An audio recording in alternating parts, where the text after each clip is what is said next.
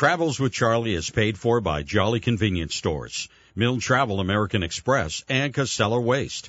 The views and opinions expressed in Travels with Charlie do not necessarily reflect the views or opinions of the Radio Vermont Group. We welcome listener feedback. Email your comments to wdev@radiovermont.com. Well, it's all about all the folks you meet, sitting in a diner or out in the street. Catch up with the news, get your point of view. I want to hear what unravels. I'll see you in my travels. And thanks to the great Billy Bratcher for penning that song and performing it for us here on Travels with Charlie, WDEV. Good afternoon, and welcome to another episode of Travels with Charlie. Your host, Charlie Papillo. Great to be with you. Hey, before we get started here and give you the full lineup for today's program, I got to give a shout-out to my granddaughter who's listening. This will change the demographics here at WDEV. We have a 6-year-old tuning in today. Of course, it's a school vacation, spring vacation week, and hi to Rose, or Ro, as she likes to be called occasionally. So, hi, Rose. Stay listening. We got a great program coming up today with the author of a new book, Lost Burlington, Vermont. He's also the founder of the Facebook group with over 23,000 followers, Burlington Area History. Bob Blanchard is going to be joining us today. Jeff Weld with the Casella Waste Sustainability Spotlight. Jeff's going to have a preview of the upcoming Green Up Day. That's coming up next month, and next month is just around the corner. But first guest today on Travels with Charlie, humble store owner and legislator. Won't you please welcome to Travels with Charlie, good friend, Senator Dick Mazza. Dick, good afternoon.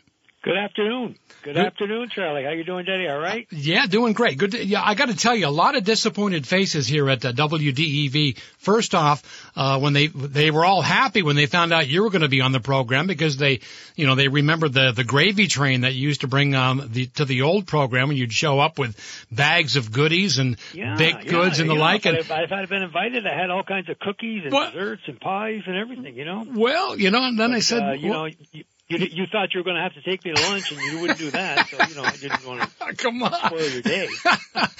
You didn't want to take the drive down here to Waterbury today. Let's be honest, Dick. Come on.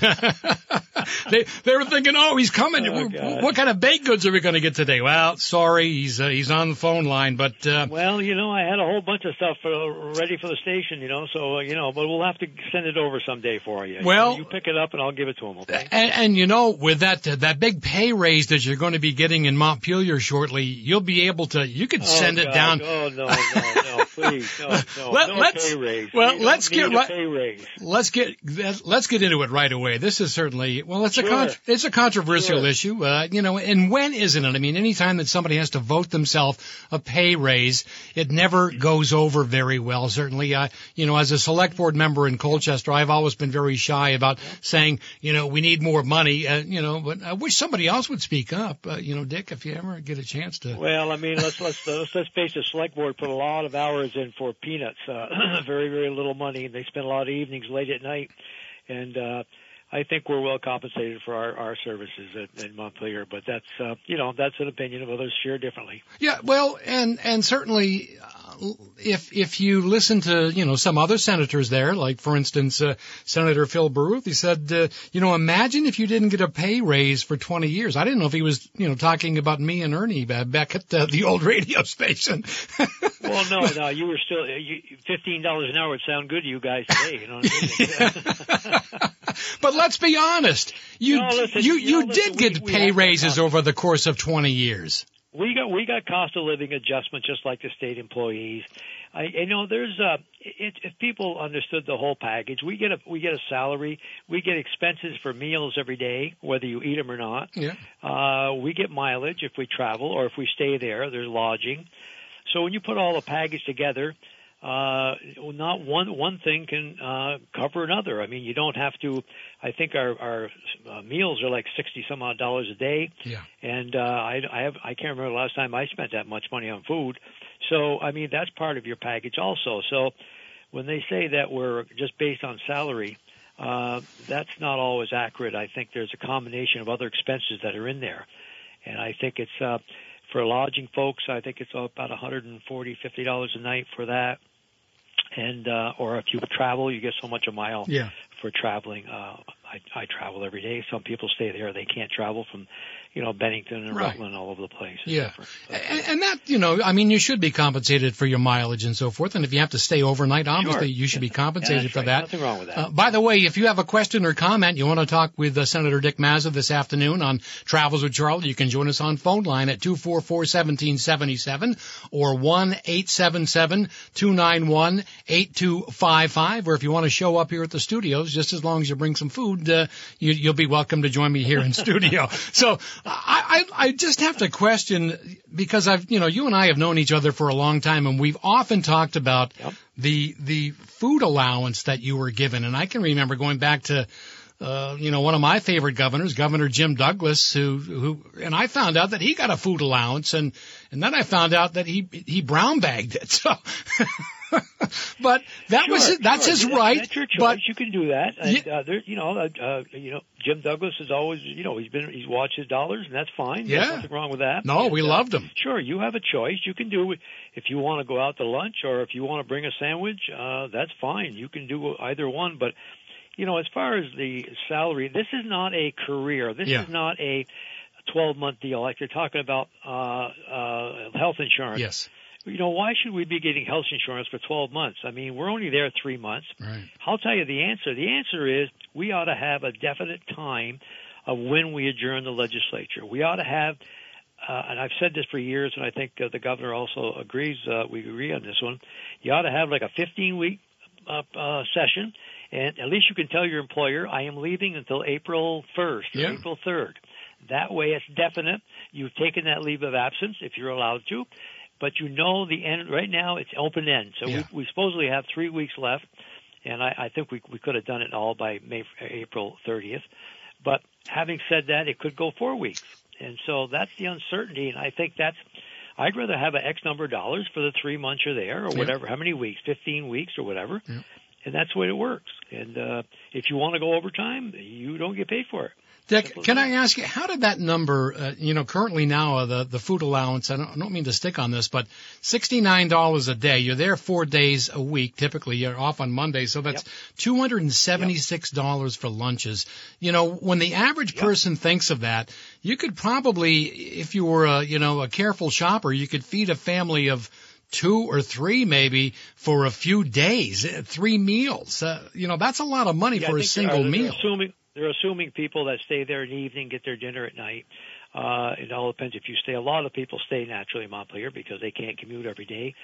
But on the other hand, when you say, and this is my question, I said, okay, so if I spend $40 a day, for example, for food, the other $30 or whatever it is, that's to me a salary. So why it's not taken back; it's your money. Yeah. And so you just substitute it. If you don't say we're not getting paid enough, because there are areas which you get paid, like mileage. I think it's 50 some odd cents a mile. Yeah. And, you naturally you burn the gasoline, whatever it is, but it compensates you very well for other state employees who get the same mileage per mile drive. And they want to bump that up to the federal standard, I believe, which would be about 67 cents a mile or something. Yeah, I mean, it fluctuates, the gasoline prices, but you're not losing money at that price. You're not it's not like you're getting 35 cents a mile or 40 cents a mile, or whatever it is. I think it's well compensated, but you just got to understand that this is when you leave another job, and if you have, and like I said, it's a citizen legislature, and can some people afford to go? Maybe not. But if you want, like I said, there are many people who give hours and hours and hours of select boards, school boards, and for $500 a year or something like that. So, I mean, it is a commitment, but it's paid commitment. It's I've never seen a shortage of candidates running for office. Right. I mean, there's still a lot. And it's a citizen legislature. This is what's nice. There's all sorts of folks there. There's farmers, there's grocers, there's lawyers, there's school teachers, and so that's the makeup of it. It's not a full-time career. Let's hear your thoughts, listeners. Travels with Charlie. Senator Dick Mazza, my guest this afternoon. What are your thoughts on this proposed pay raise for the legislature? Now, it wouldn't happen immediately. It'd be over the course of a few years. But your thoughts on it, 244-1777 or 1-877-291-8255. One of the other proposals that's in there, Dick, is that you would also get pay in the off session, and a number. They said you'd get $242 a week for the weeks that you're not there.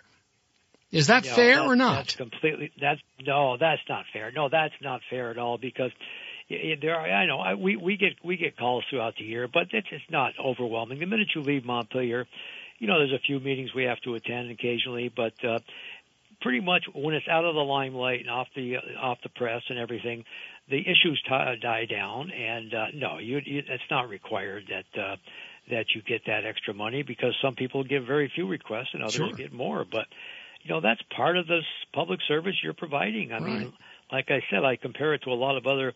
You look at the rescue people and the fire departments and all these people that dedicate a lot of time and effort. And when's the last time someone went out to a rescue at a fire and got paid for it? I mean, the volunteers. Absolutely. They get paid. Absolutely. And they put their lives on the line every time they go there. And whether it's 1:00 in the morning or, it's on a Christmas day. So you have to look at the whole package, and it's not meant for a year-round position or a full-time position, or to replace your regular job with a political job that's 12 months a year, because number one, we're not needed. Years ago, they used to go every other year, and it's every year now. And the issues they're complicated, but you can get it done whatever time you have to get it done. That's right. You give a definitive amount of time, and you'll get the job done. And to be fair, right. And you work backwards. Yeah, and to be fair, Senator, if you're on a study committee or something during the summer, don't you get paid for those? Yep.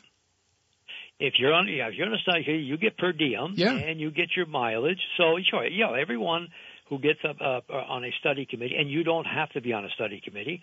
A lot of folks like to do something periodically in the summertime. So usually, you look for volunteers who want to be out. We've cut back on study committees because they spend a lot of time and it costs money, and most of the time the reports aren't read.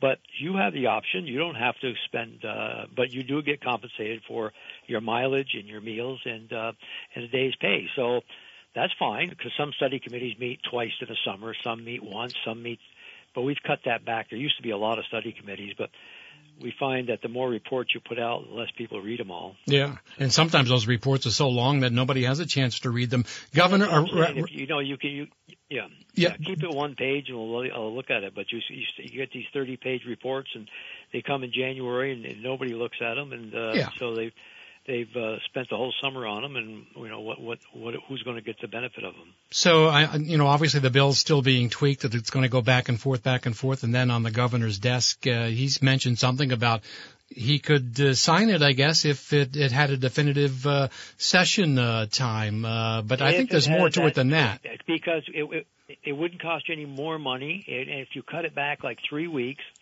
it would balance about the same, so that's fine. Yeah. You would be not costing the state any more money, and you'd get your work done. You would get your work done. It's like anybody who has a job today. If you've got so much work to do in an 8-hour day, you get it done. Yeah. I mean, that's what you do. And so, I mean, you can't have no end results here. You've got to have a definite time that you get it done, and move on, because we got like 800 or 900 bills. Well, we don't take up 800 or 900 bills, because it boils down to 150, 200 bills, whatever it is. So, I mean, a lot of those bills are never going to go anywhere. So you're not, most committees, some have 30, 40, 50 bills on their wall. Well, probably 5 or 6 are going to move out, or probably 10 or 12, but that's the maximum. Yeah. Because some are repetitive. They've been there every year, and they don't go anywhere. So, how much time do you want to spend on them, Yeah, exactly. Well, we'll continue our conversation. Senator, you stay right where you are. We'll take a quick break. When we come back, we've got more money issues to talk about. DMV, raising fees, the affordable heat bill, all right here. That's a good one. I'll talk about that. All right. Travels with Charlie, WDEV. When I'm on the road, I don't have to look very far for a place to fill my gas tank or my belly. Jolly Convenience Stores with over 40 locations to choose from makes it easy. Fuel for your car, fresh-made sandwiches, soft drinks, hot coffee, pastries, friendly service, and even creamies. Jolly Convenience Stores supports your community by sponsoring events, veteran organizations, and more. That's why I support them, and you should too. Stop in today. Jolly Convenience Stores, home of the Daily Smile. So please love me do. Good afternoon. Welcome back to Travels with Charlie. My guest this afternoon, Senator Dick Mazza. Coming up, we've got Jeff Weld with the Casella Waste Sustainability Spotlight. Green Up Day is coming, and we'll have a full preview of that. Thanks for joining us this afternoon with Senator Dick Mazza on the line. And we left talking money issues, and we'll continue to talk money issues. Let's talk about some of the fees at the DMV, some of the highest in the country, Senator, and why raise them now? Well, you know, this is a very interesting topic because when it left, the governor's budget did not include fee increases. We are right now, we're higher than all the states around us. And I hear the word, well, we haven't raised them since 2016. There is not a mandate that we raise fees. The important issue is that you have enough money, and we certainly have had enough money on a federal level to match our federal monies and make sure we have enough. But because the House performed the budget, and they spent more money than I think was allocated, and the governor's recommend. All of a sudden, they looked at maybe we could get $21 million out of the fees for raising registration, driver's licenses, and all the other things. Well, we didn't have to. The bill came over to me in transportation. I'm chair of the Transportation Committee. It's the first time ever they had the fees included in the bill, in the transportation bill, because we have an $800 million budget in transportation issues, paving, bridges, construction. And I said, no, I'm not going to include that in the transportation bill. Number one, I don't think it's necessary. It did not have to happen. Vermonters are hit enough right now with a lot of increases. So I said it would come out of that bill and go separately. So what it's going to do now is its appropriation has been kind enough to take that, and they're just going to separate it, and it'll be voted on separate on the floor. And then people can vote whether they want to increase fees for Vermonters or not. I personally will not endorse raising the fees. I don't think it was necessary. It was put on at the last minute, and it may be $15, $20, $25. It was not required at this time. So you can say what you want about. We know we haven't raised them since 2016, but there is no mandate that says we have to raise fees every 5 years or 3 years, 2 years. And let's be honest. All this extra money, Who does it hurt? It hurts the poorest Vermonters. Well, I mean that's right, and I mean, we've been spoiled with a lot of federal money, hundreds of millions of dollars coming in, and my fear has always been is once you spend that money, what do you do next? Because once that money dries up. And that's why I was hoping that, we'd be very, very cautious about our spending because there's a lot of big-ticket items out there. There's paid family leave. There's child care. There's a lot of big items that are over $100 million per year. So you'd be very cautious because this federal money is drying up, and then you're going to be on your own.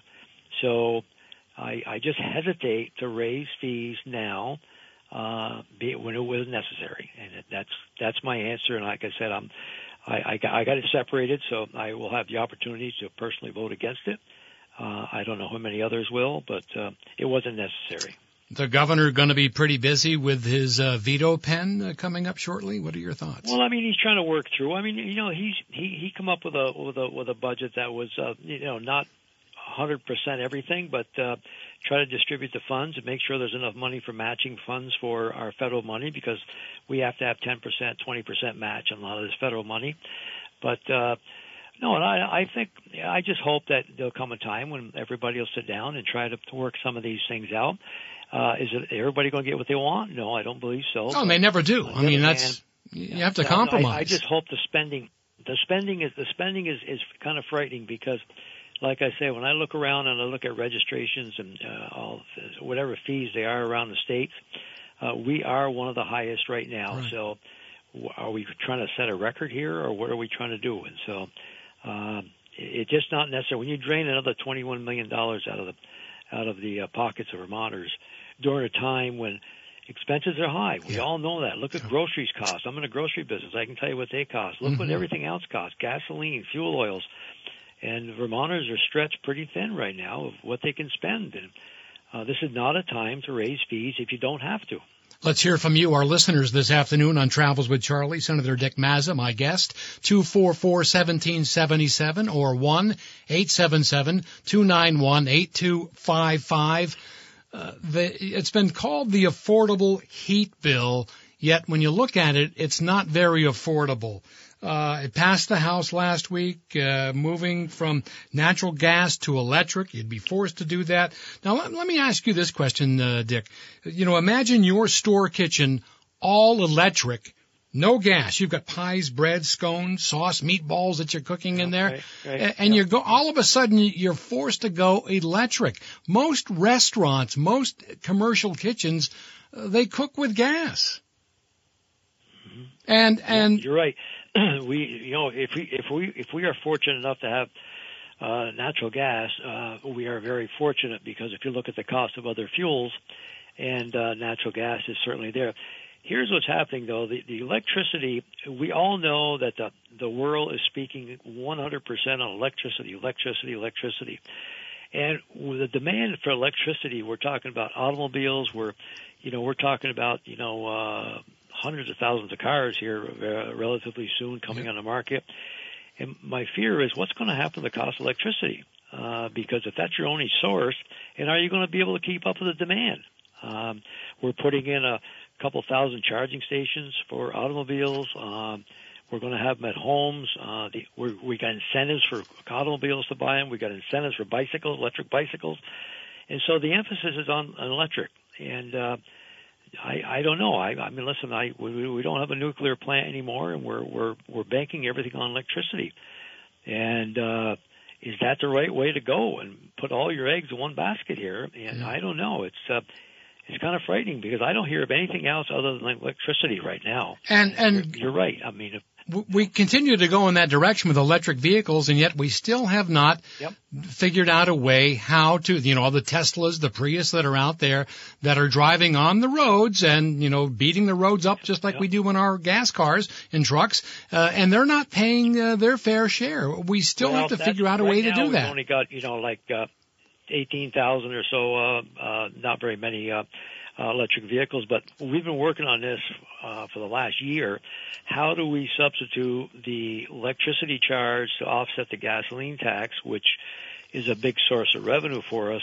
Now, there are those who say, okay, and I've been one of them, say, okay, at the charging station, you charge an extra 2-3 cents or whatever it is per kilowatt, and the electricity companies will collect it and then turn it over to the state.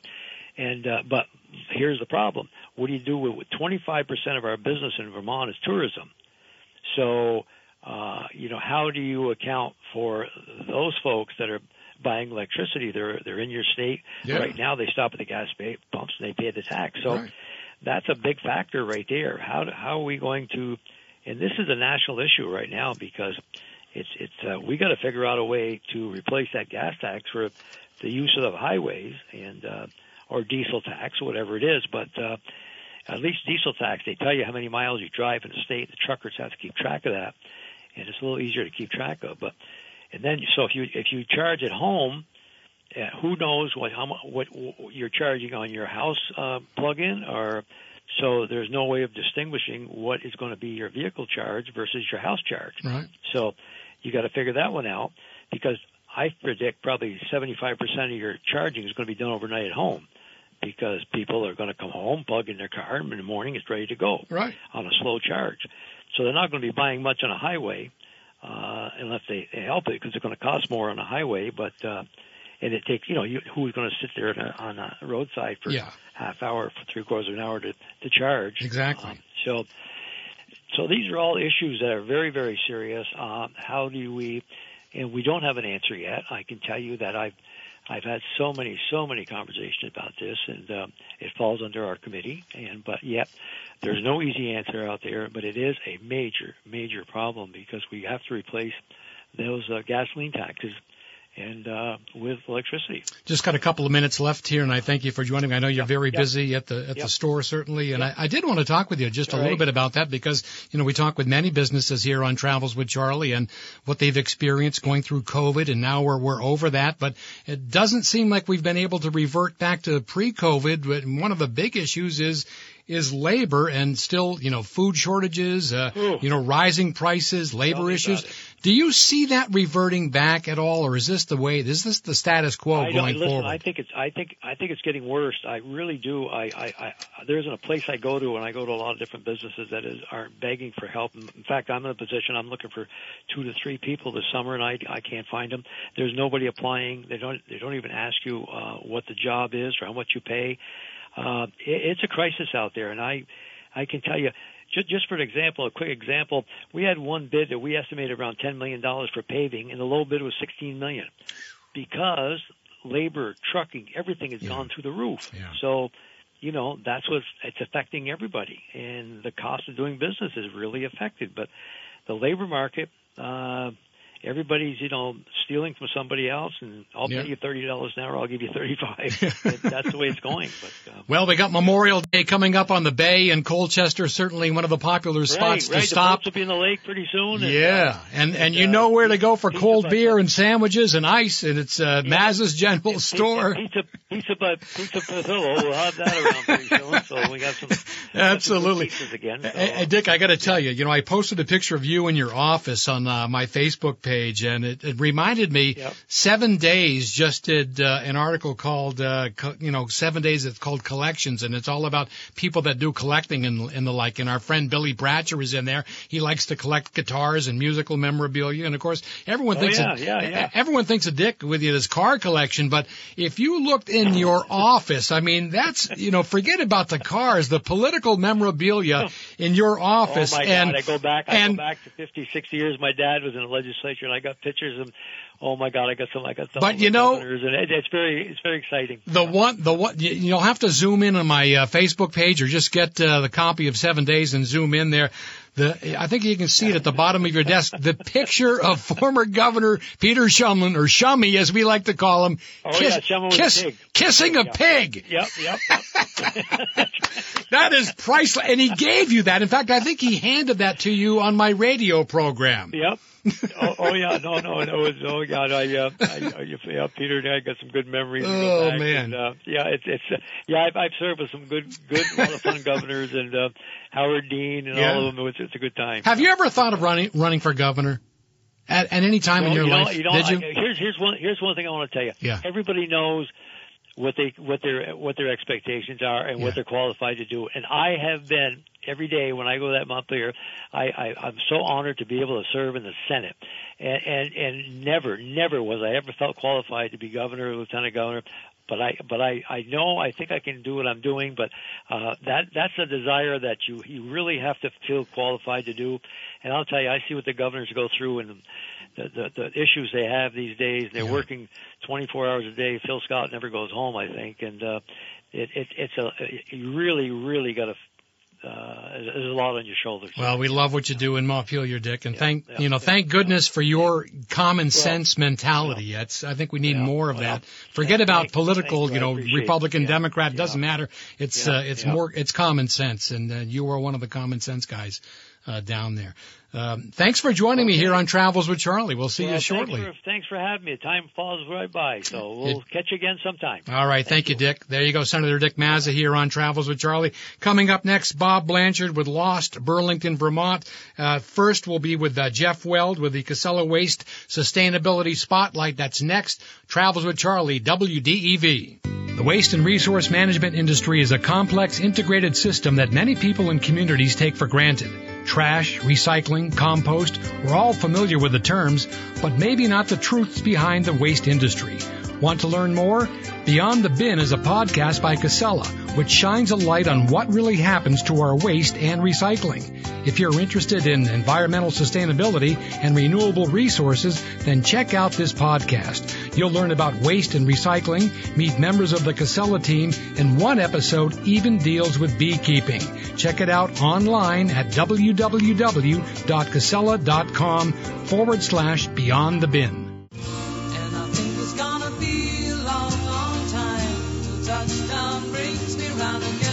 Good afternoon. Welcome back.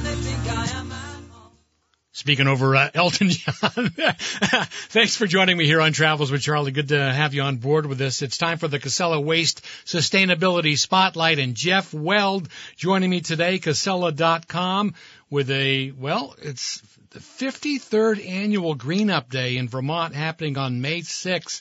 Man, can you believe it, Jeff? Good afternoon. Welcome to Travels with Charlie. Hey, thanks, Charlie. Yeah, sort of the big spring is here, right? I mean, that's the way we judge it in Vermont. Green Up Day's around the corner, so. And I've seen some of the crews out already. The state crews have been out on the highways doing cleanup already. But, of course, the big day, May 6th, and again, as I mentioned, started 53 years ago. And Casella has been a sponsor of this event for decades. Thanks for your sponsorship. Yeah, it's one of those events that were really, in 1970 it rolled around and we came along about 5 years after, and we've been a part of it ever since. And, for a lot of people, they think about, springtime, they give us a call, they need a big dumpster, clean out the garage, tackle the renovation project. But for us, here in Vermont and throughout our footprint throughout the Northeast, we really look at these events as, the coming of spring, and it's a chance to get back out there and get engaged with the communities that we serve and care about. And Jeff, as one would expect, the way that things have changed over the last 53 years, it used to be, it's Green Up Day and you showed up at your town offices or your community center and you grabbed a bag and you went out there and now they're urging you to get the app. Everything is an app on your phone. You can track your team. You can even track the route, and then let your town know where the trash is. Yeah, it's really, I give a lot of credit to Kate Alberghini over there as the executive director. She's brought a lot of innovation and really brought it into modern day. And we participated for the first time using that app, and we had a bit of a competition throughout Casella. And, funny enough, the rest of the folks throughout the Northeast, they were a little jealous that we were only doing Vermont, so we rolled it out to the rest of our divisions. And this past weekend for Earth Day, we had about 200 or 300 folks out there throughout Connecticut, Massachusetts, Maine, New Hampshire, getting into the swing of things. So we've got our own internal competition to see who can volunteer the most hours, pick up the most trash, and really make the biggest impact. But as far as Green Up Vermont and the app and really modernizing that, I think that's gone a long ways. I do it with my kids, and they're kind of like, able to push the buttons and show that it really engages a younger generation as well. So, absolutely. It teaches them, responsibility and the right thing to do. Certainly, volunteers are needed for this event. It's on May 6th. You can find out more information at greenupvermont.org. Spell out Vermont, greenupvermont.org. You can download the app. You can even order Green Up gear like a safety orange T-shirt or aluminum water bottles, and all the proceeds support Green Up Day.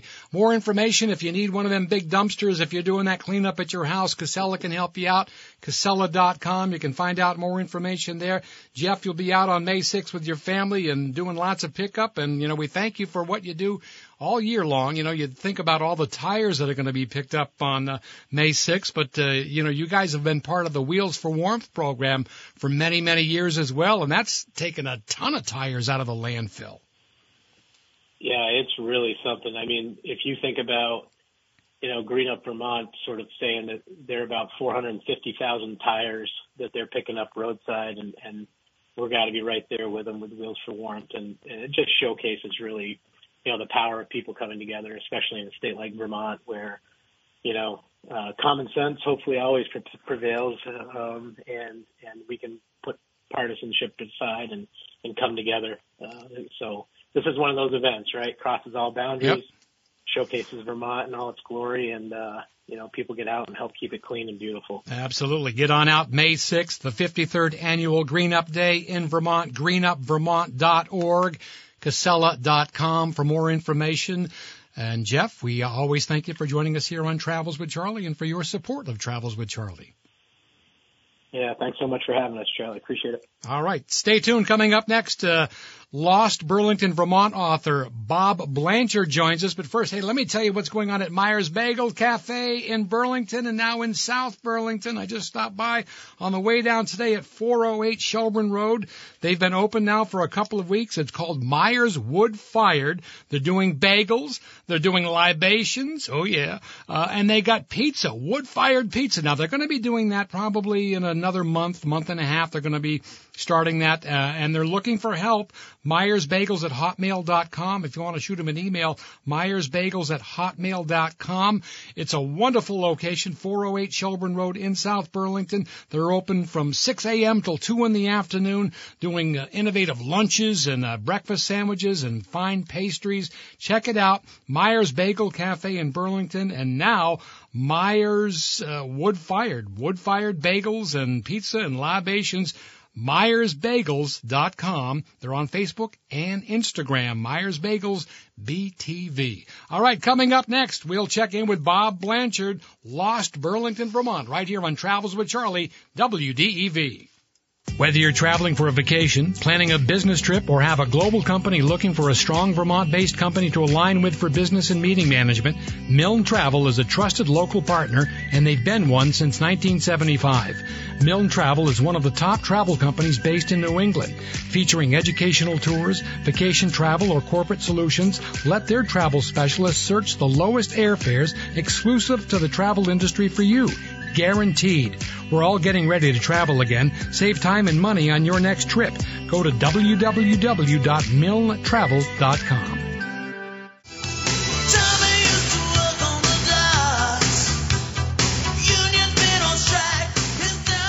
Welcome back.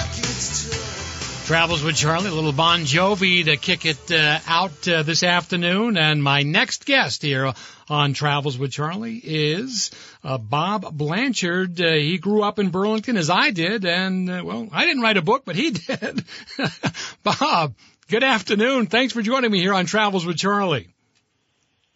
Glad to be here. So when did you first get interested in the history of Burlington? Oh, God, decades ago, I found a book called, I think it was called Bygone Burlington at a used bookstore. Had a lot of old pictures. Picturesque Burlington, that was the name of it. The store was Bygone Books. Anyway, had a lot of old pictures of Burlington, and, you know, I kind of became fascinated at that point. Put it away for a long, long time because I was busy raising a family and working and everything else. And so in the last few years, I've really, you know, taken this on as an avid hobby. Well, I guess it's more than a hobby. I know we'll get into your Facebook group that you created with over 23,000 people that follow that. But let's talk more about the book, which chronicles over 60 historic landmarks, how they came to be, their role in the city, and how many of them met their end. And I'll let you talk a little bit more about that because, you know, in my recollection, growing up in Burlington in the 60s and 70s, for some, it was fire. For some, urban renewal. And let's probably the most thought of when you think of, you know, historic buildings were two churches, the Cathedral of the Immaculate Conception and St. Paul's Cathedral, both which burned down within a year of each other. Right. There was a definite arson problem in the 70s in Burlington. And as you mentioned, the two cathedrals were probably, at least in my mind, those were the most devastating losses covered in the book. It just changed the city forever. They were beautiful buildings, irreplaceable, and went way beyond the members of each parish. The whole community was shocked and saddened by those churches being lost. But, you know, there's just so many other buildings that burned. I think I did a rough count, and it was around 20 of the losses in the book were from fire. And many of them, you know, in the 70s, the Strong Theater, which was on Main Street, and then the State Theater, just up a couple of blocks from there. And those were those both arson as well, Bob? They're pretty sure the Strong was. The State was inconclusive. There was an explosion in the basement. I think of the Black Cat, which was in the same building, and I don't think they ever ruled that to be arson. I think it was found to be accidental. The Fern Hill Mansion was another one that burned. I don't know if you remember that. That was in the 70s as well. At the end of North Prospect Street, beautiful old mansion. But, 4 hotels burned. Some of these are before our time. Yes. But, a lot of just beautiful, beautiful structures that have been lost. If you grew up in Burlington, you have a memory and you'd like to share it here this afternoon on Travels with Charlie with my guest, Bob Blanchard, 244-1777 or 1-877-291-8255. Some of the other buildings that are no longer there that you chronicle in your book, Lost Burlington, Vermont. A couple of schools, the Converse School, one, and one where I went to school was Cathedral Grammar, which was also known as Cathedral High School. Yeah, well, Cathedral Grammar actually was a separate building, and after Rice Memorial opened, the high school students went to Rice, and the Cathedral Grammar students moved into the old Cathedral High School building. So there's a little bit of confusion about that. Okay. But Cathedral Grammar was a huge building on St. Paul Street that was opened in 1901. It was torn down in 1959, just a huge, magnificent building. Had the tallest spire ever in Burlington. Cathedral High School on Pearl and St. Paul Street was another really nice building, and you just, I put myself in the mind of the guys who were tearing down these structures and like, what must they have been thinking? It's like, did they not care? Or, the old days, there just wasn't a lot of thought about architectural preservation and historic significance and everything else. Well, imagine that happening today, Bob. You can't take a building down or a structure down without years and years of controversy and going back and forth whether or not it can be torn down. Yeah, I kind of get into that in the conclusion of the book, the balance between historic preservation and property rights. So it's a difficult balance to strike for sure. A lot of people say the pendulum has swung too far in the other direction, but certainly, back in the 50s and 60s for sure, it was way too far in favor of just letting property owners do whatever they wanted with no, consequences to tearing down historic buildings. So, it's a tough one. It definitely is. But the main thing to keep in mind is, when you have a beautiful building, it's irreplaceable once it's gone. And what's really sad, Cathedral Grammar School is one instance of this, is when they're replaced with a parking lot. That's like the worst. Yeah. Converse School, another school that's no longer there, and that was right in the same proximity of the Cathedral and the Cathedral Grammar and High School. Was that part of urban renewal, Bob? That building was built in 1893. It was, to me, the most magnificent school building ever in Burlington. And it did come down in 1966, as part of the urban renewal. It had been neglected.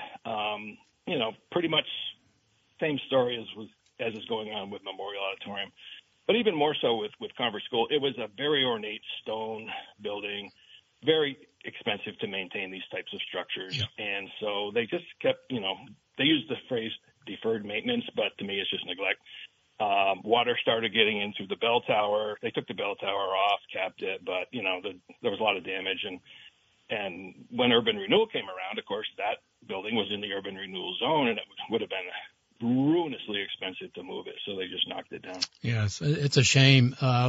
Growing up in that area, of course, back in the 60s, I went to school with I don't know if you mentioned it in your book, but the Dutra family, and Dutra's Ponderosa became notorious. They were the one family during urban renewal that refused to leave, and all the buildings, all the homes and everything were torn down around them, and they were the last building standing. Right. Well, when I put together the outline for the book, I didn't want to just include buildings. I wanted to include other features, and the lost neighborhood, as I call it, was certainly worthy of its own chapter. And the bitterness toward what happened to those people in that neighborhood, and the aftermath, really, let's knock these buildings down and get going on building all these great new structures. And as you know, that area was full of vacant property for years and years and years. And then they put up a bunch of boxes like the old Cherry Street parking garage, which has already been torn down. Yeah. And it just did not live up to the hype of how great everything was going to be. And, you could write a whole book just about urban renewal. And there's still a lot of bad feelings about that. I know a lot of the displaced families, the second generation, third generations that are still living in the Burlington area, and they feel that they were displaced, wrongly. There was a lot of, really undervaluation as far as what they were paid for their homes. And, instead of being undervalued, their homes should have been overvalued because of all of the disruption to their lives, the loss of friends and neighbors, and on and on and on. So, yeah, I can see why people remain bitter even to this day. Let's talk a little bit about the waterfront. Bob Blanchard, my guest this afternoon on Travels with Charlie. Lost Burlington, Vermont is the name of his book. It's published by History Press. And the waterfront, how that's changed in the last 200 years. You go back to its early days, and it was an industrial area. It certainly was not a beautiful waterfront, was it? No, it was thriving in terms of industry, but it certainly wasn't a beautiful waterfront. I mean, it was mills and factories and belching chimneys and trains and canal boats coming and going and piles and piles and piles of lumber covering acres. But that's where the money that really resulted in a lot of Burlington's great architecture came from. Right. Burlington was prosperous. Yeah. And, this was the price you paid for prosperity. It certainly fueled the economy in Burlington. Let's talk about a couple of landmarks. The Moran plant. Now that's constantly changing, and still it's just a frame now. But I go back to, I think it was late 80s, maybe early 90s. The Peace Grain Tower. You may recall this one, Bob. There was a big this is a grain tower we're talking about. Birds lived in it and was full of bird dung, and they wanted to preserve it. Now they'll tear an old building down that has architectural integrity, but the Peace Grain Tower, that went on for years. Do you remember that? Oh, of course I do. Yeah. Well, like you said, there was only this metal grain tower that was left. The rest of the Pease company was gone. It was just this metal resting tower. And what people who wanted to keep it were saying was that it harkened back to the days of the industrial waterfront, but it really wasn't even that old. It just didn't go back to the days of the lumber mills. Right. And, what made Burlington prosperous was, this lumber trade that lasted almost a century on the waterfront. And the Pease Grain Tower was built, I can't remember exactly when, but like in the 40s or 1940s or something. It wasn't really even that old, so, but it's gone, so you don't have to worry about it anymore. Well, let's talk about some of the buildings that were nearly demolished, but were saved, thankfully. The Edmonds Middle School and Fletcher Free Library, Bob. Yeah, the Edmonds Middle School, I put it in there. It didn't really come that close to being demolished, but the superintendent of schools, a man named Logan, did want it taken down. He put together a plan. He said the building was tired. This was in 1964, as I recall. Edmonds dates to 1900, so it was 64 years old at that point. Yeah. Fast forward, it's now like 120 years old, and it's still solid as a rock. Yeah. So that Logan wanted to get this. He wanted to tear everything down except for the basement, the course of windows just above the ground, and he wanted to cap it. And he wanted to have as I recall, industrial classes in the basement.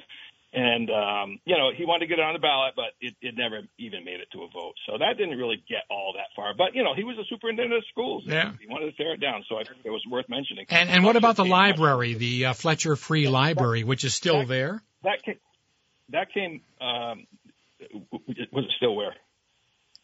That's still the Fletcher Free Library. Yeah. Okay. That came very close to being demolished because it was built on filled land from the old ravine, and it was settling very severely. It was so bad they had to move the books into the basement of Memorial Auditorium. That Fletcher was closed for several years as a result of this, and pretty much they studied it and said, it's too far gone. We can't remedy it. It's got to be taken down. So a group of concerned citizens got together, and they got a federal grant, and they managed to brace up the building and solidify it, and it was saved. You can read Bob's book. It's available. It just came out recently. In fact, you've got a book signing coming up at Phoenix Bookstores, I think. Do you have the date in front of you, Bob? I think it's the 11th of May at 7 o'clock. Okay.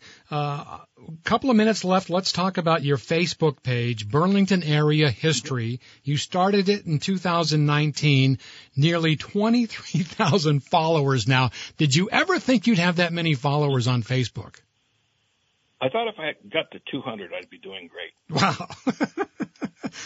You know, I follow that, and one of the things, of course, growing up in Burlington, one of the ones that I like when you post pictures of the food places, and most recently, I think you had the All-American Hero, and they just, people just jump on board. They go, oh yeah, they had great subs, and Alfonso's for pizza. I remember going there for pizza, with my family. Ponchos on Church Street. I think that was the first grinder place. We called them grinders, heroes, whatever you want to call them. The first grinder place in Burlington. I haven't seen any pictures recently of Charlie's Red Hots. That was on Lower Church Street, another great spot. There's some on the page. There's some good pictures of Charlie's, including a great one of Charlie himself. I've got more, but I put up 3 or 4 or 5 posts a day, so I have to kind of parcel them out. Yeah, I can't just throw all my Charlie's Red Hots out there in one day. Man, how we think about too how Church Street has changed, over the years. I started thinking about this before I got you on, Bob, and I remember, going on Church Street. We used to call it going up street. I lived on Lower St. Paul and Lower Pine at one time. And you'd go to, Jupiter's. Remember Jupiter's retail store? And you could buy boiled ham there. You could get a ham sandwich at Jupiter's or the Woolworth's counter, or of course, we didn't have Lunix back then. We had the A&W root beer stand. Right. Yeah. A&W it's very well remembered. Whenever I post a photo of that, which I did in the last few weeks, people respond heavily. Great stuff. Hey, Bob, I really appreciate you joining me today. Burlington Area History is the Facebook page. Check it out. And his book, Lost Burlington, Vermont, is available on Amazon, Amazon.com. Bob, thanks for joining me today, and I look forward to seeing more pictures. It's also available locally in bookstores. Good stuff. All right. Thank you, Bob. Thanks to my sponsors, Casella Waste Systems, Jolly Convenience Stores, Milne Travel, Myers Bagel Cafe in Burlington, and now in South Burlington, Myers Wood Fired. My theme song written and performed by Billy Bratcher. Executive producer, Brad Ferlin. Running the board today, Brady Farkas. Thank you, Brady. I'm Charlie Papillo. I'll see you in my travels. Our next show is coming up on May 8th. Guests have not been determined yet. If you have an idea for a show guest, you can email me, cpapilloradio@gmail.com. Have a great day, and I'll see you in my travels.